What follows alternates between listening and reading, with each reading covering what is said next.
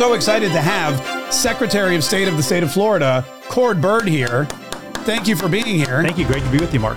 First question that a lot of people have is Secretary of State of a state.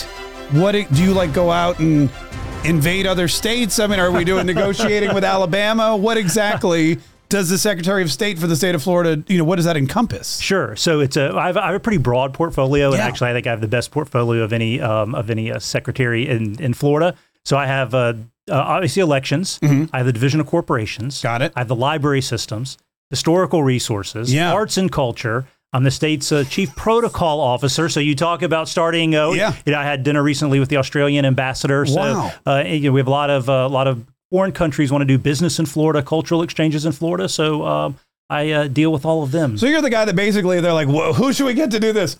Let Cord do it. Exactly. He's Secretary of State. That just encompasses everything. Pretty much. If it's not agriculture and it's not suing somebody, we know it goes to you. Exactly. Pretty much. That's a good way to put it. Yeah. This is a very busy time for Florida. In fact, I've been here 15 years. I know people that have lived there their whole lives. Never before has Florida been never has it been as highlighted nationally, not just politically, but as the governor calls it, the free state of Florida, the oasis of freedom. This has got to be a really exciting time to be involved in state politics. It is. I'm a fifth generation Floridian, but this is the best time to be in Florida. And I get to be the cheerleader. I get to go out and talk about all the great things that are happening, just as the governor does, as far as how many people are starting new businesses in Florida, people moving to Florida and registering to vote because they want to live in a free state. So it is it's a great time to be here. You mentioned elections, and that's kind of we've got a big one coming up, of course, next week.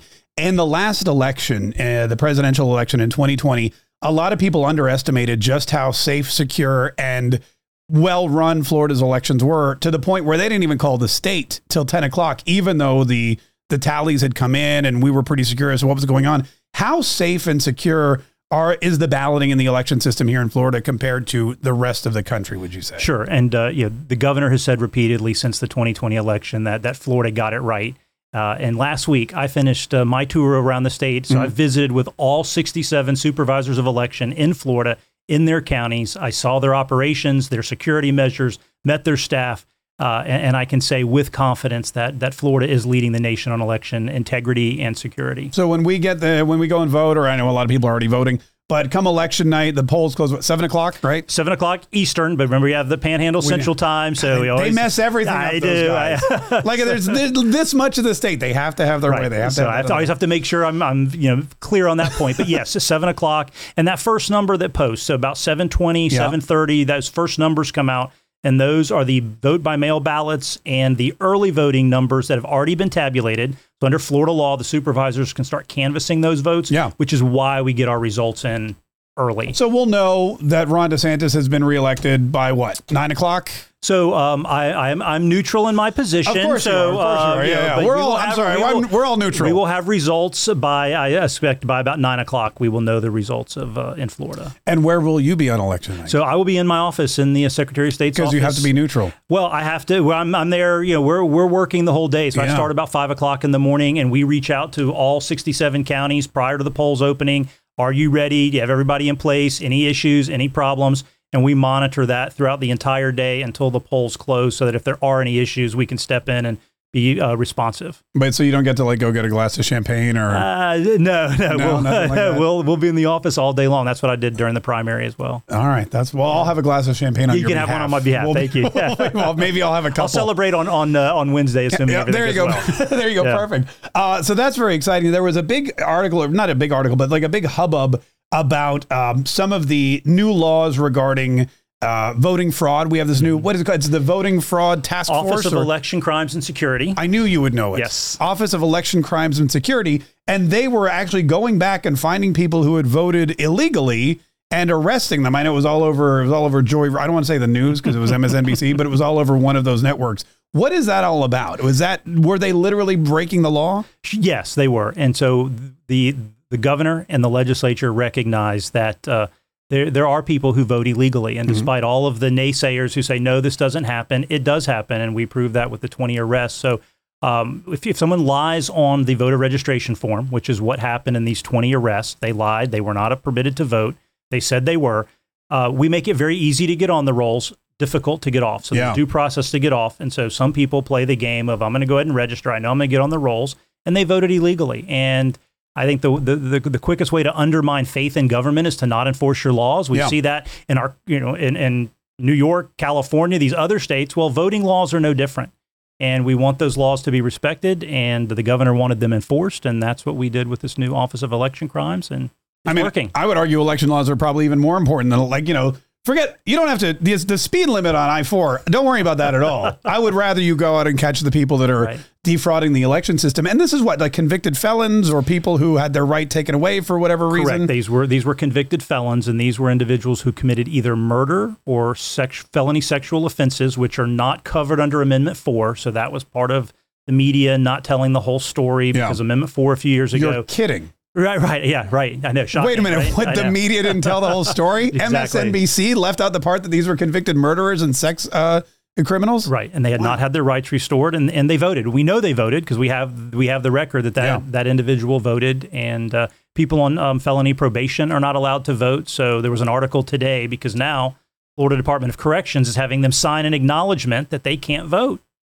while they're on felony probation. And so now some people are complaining about that. It makes a lot of sense, which is why so many people, I think, are annoyed by it. Right. Because here in Florida, we look at, I think, common sense legislation, common sense enforcement, common sense regulation. And that's really, people, for whatever reason, I don't know if you find this, but they can't handle that kind of thinking. Yeah, no, it is. It's very common sense. How involved are you with the education debate about, the Florida Rights and Education Act and what's going to be happening in our schools? Charlie Crist, we had a guy call in.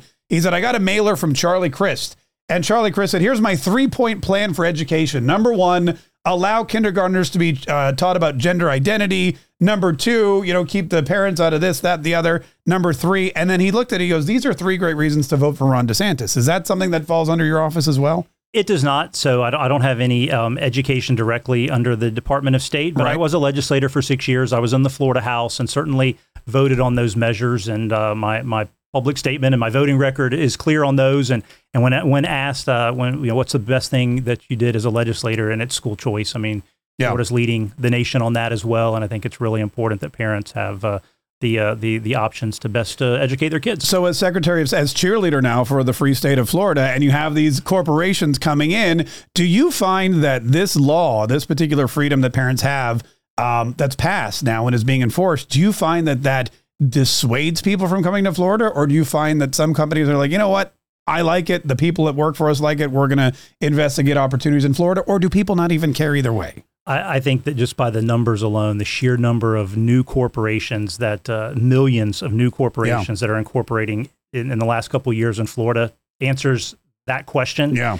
People are voting with their feet, moving here. I can tell you there's one statistic that I love to give. So there's $2.7 million per hour of new investment coming to Florida. The next closest state is Texas with $700,000 an hour. So we're beating Texas by $2 million, not a day, an hour of new investment coming to Florida. And I think that answers your question. If my math is correct, that's what, like $70 million a day? Right. Yeah. That's amazing. It is. That's almost what Elon Musk makes. Yeah, almost. This is fantastic. So as far as the census, because again, we're very excited. We had Kat Kamek in here a couple of weeks ago, and her district was rearranged a little bit. We spoke with Aaron Bean. He's going to get a brand new district, and odds are be our next congressperson. So you've got now a state that is growing by leaps and bounds over the last 10 years with the census. Do we foresee in the next 10 years potentially 32 electoral votes? Will we be redistricting again to make room for more representation? Where do you see the next decade or two for Florida? Sure. I mean, I think as the trends continue and as the population grows, then at the next census, that will be rebalanced, and as that Florida will continue to gain electoral seats in Congress.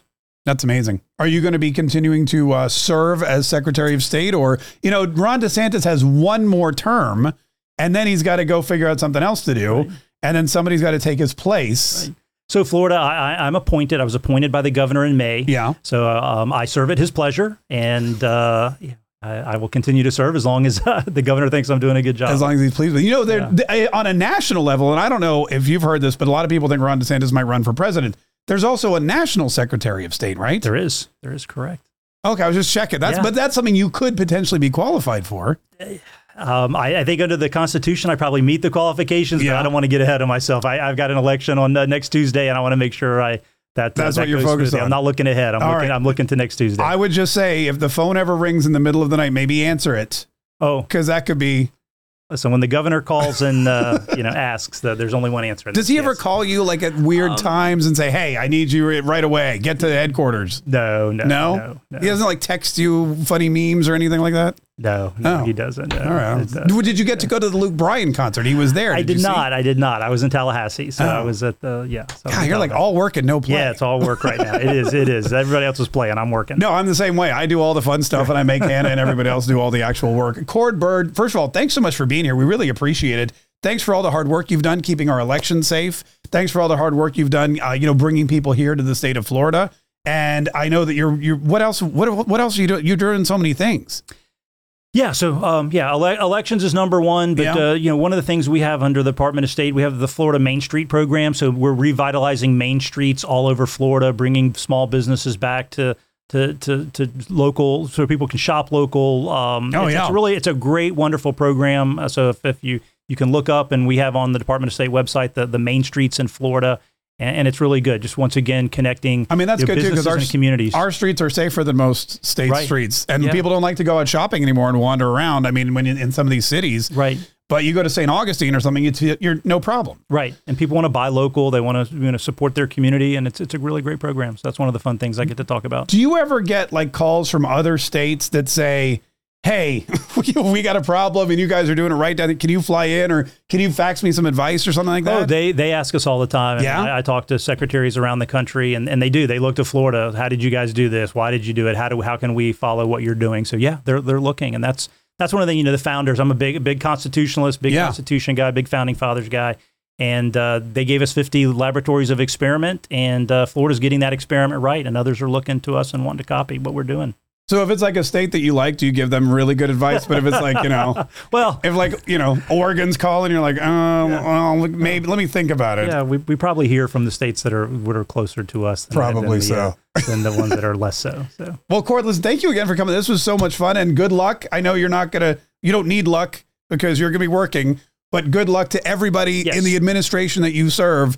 On election night, I tell everybody, if you're going to win big. So whoever's running, just make it big. No recounts. We want a big, easy night on election night. But always a pleasure. Always happy to come on whenever you have a question. Cord Byrd, ladies and gentlemen, Florida Secretary of State.